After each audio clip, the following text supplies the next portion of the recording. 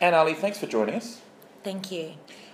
This week, the government is holding the CVE Regional Summit, the Countering Violent Extremism Regional Summit. That follows on from a summit that was held in Washington by the White House.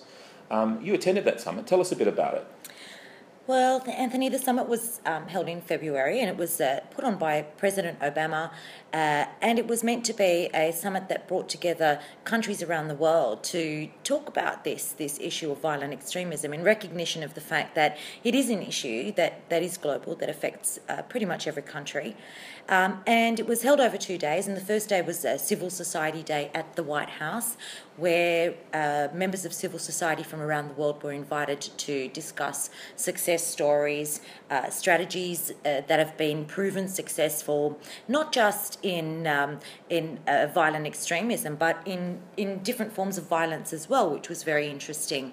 The second day was held at the Department of State, and that was the ministerial day. So you had representatives from different countries, official representatives from different countries, who were tied to 6 minutes each, which was quite a challenge in itself, to talk about that country's response or approach to countering violent extremism. And then there were people in the audience, and I was included in that, who were then given speaking roles in which we had to respond to those discussions by talking about particular issues or asking particular questions or raising particular points about the topic at hand. And what do you think the summit achieved?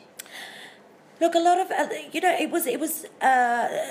there was a lot of controversy around the summit, and even before it started, and it wasn't unexpected controversy because the language of violent extremism and countering violent extremism is highly politicized and very, very emotive as well. So there was the controversy that was leading up to the summit was from, I guess, conservative, even anti-Islamic approach, was saying, why isn't the president calling this Islamic violent extremism? Why is he hiding the fact that it's Islamic? And then from Muslim communities, they were great. The response was great. Another CVE summit or a CVE summit to talk only about Muslims. So there was all this speculation about what the summit was about and, importantly, what it was going to achieve. So a lot of people thought that the summit would be simply that, a talk fest.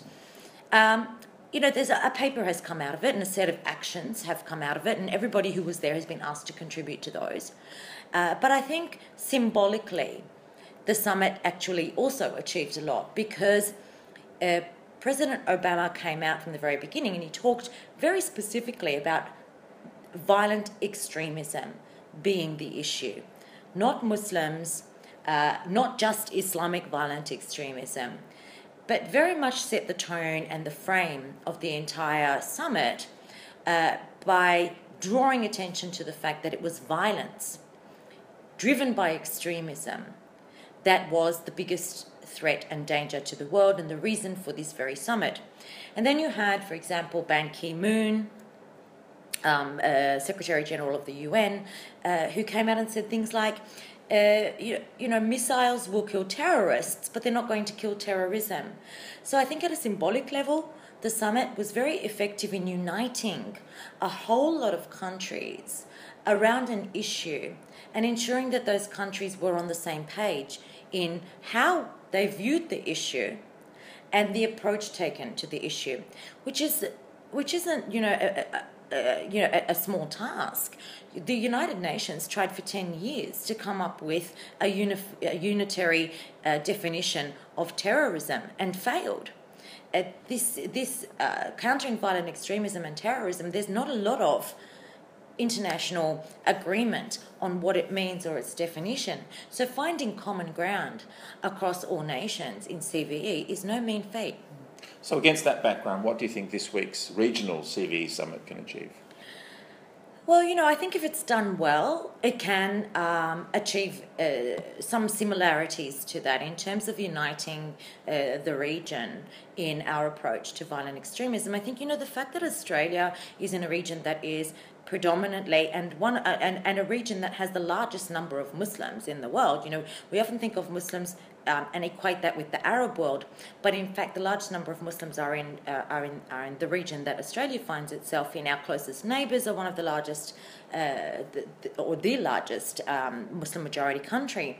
So I think having a summit like this opens up some real opportunities for how we, as a regional, and I'm a big fan of regional cooperation on countering violent extremism and counter-terrorism.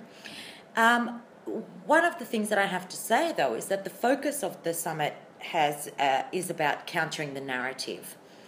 And when you have a narrative that's being received so differently in many different countries and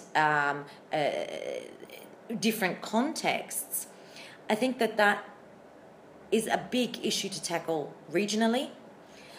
I think that that is an issue that is better targeted and handled perhaps more nationally than and context. Because every narrative is going to be different, right? Exactly, and it's so much more context specific than a broader approach. I would like to see that this cements Australia and the regional cooperation in this area. And perhaps bigger and broader than just the narrative side of things. Right.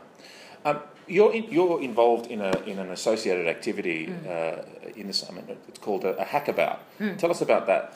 Okay, so the hackabout is a side event to the summit, and it's basically a hackathon, which is a 3-day, really, really intensive process where we have teams of people, generally young people, innovators, entrepreneurs, knowledge experts or people with knowledge coming together and coming up with a innovative idea, solution, product, strategy to counter violent extremism in the region or in Australia, usually with something in the digital field, so usually something that involves social media or online.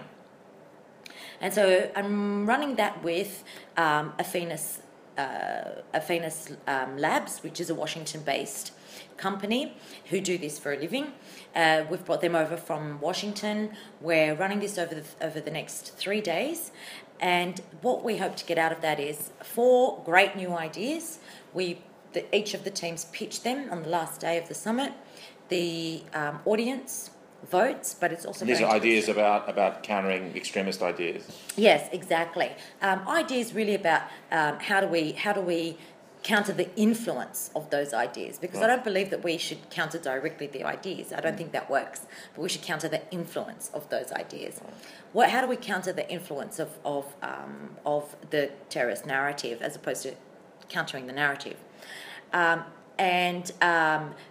They pitch those ideas, the audience votes, an online audience votes, and the winning team will then have that idea incubated to full realisation as a solution. Great. And thanks for joining us. Thank you so much, Anthony. Did I talk too much? You can edit that. Oh, you tend to talk too much, Anthony.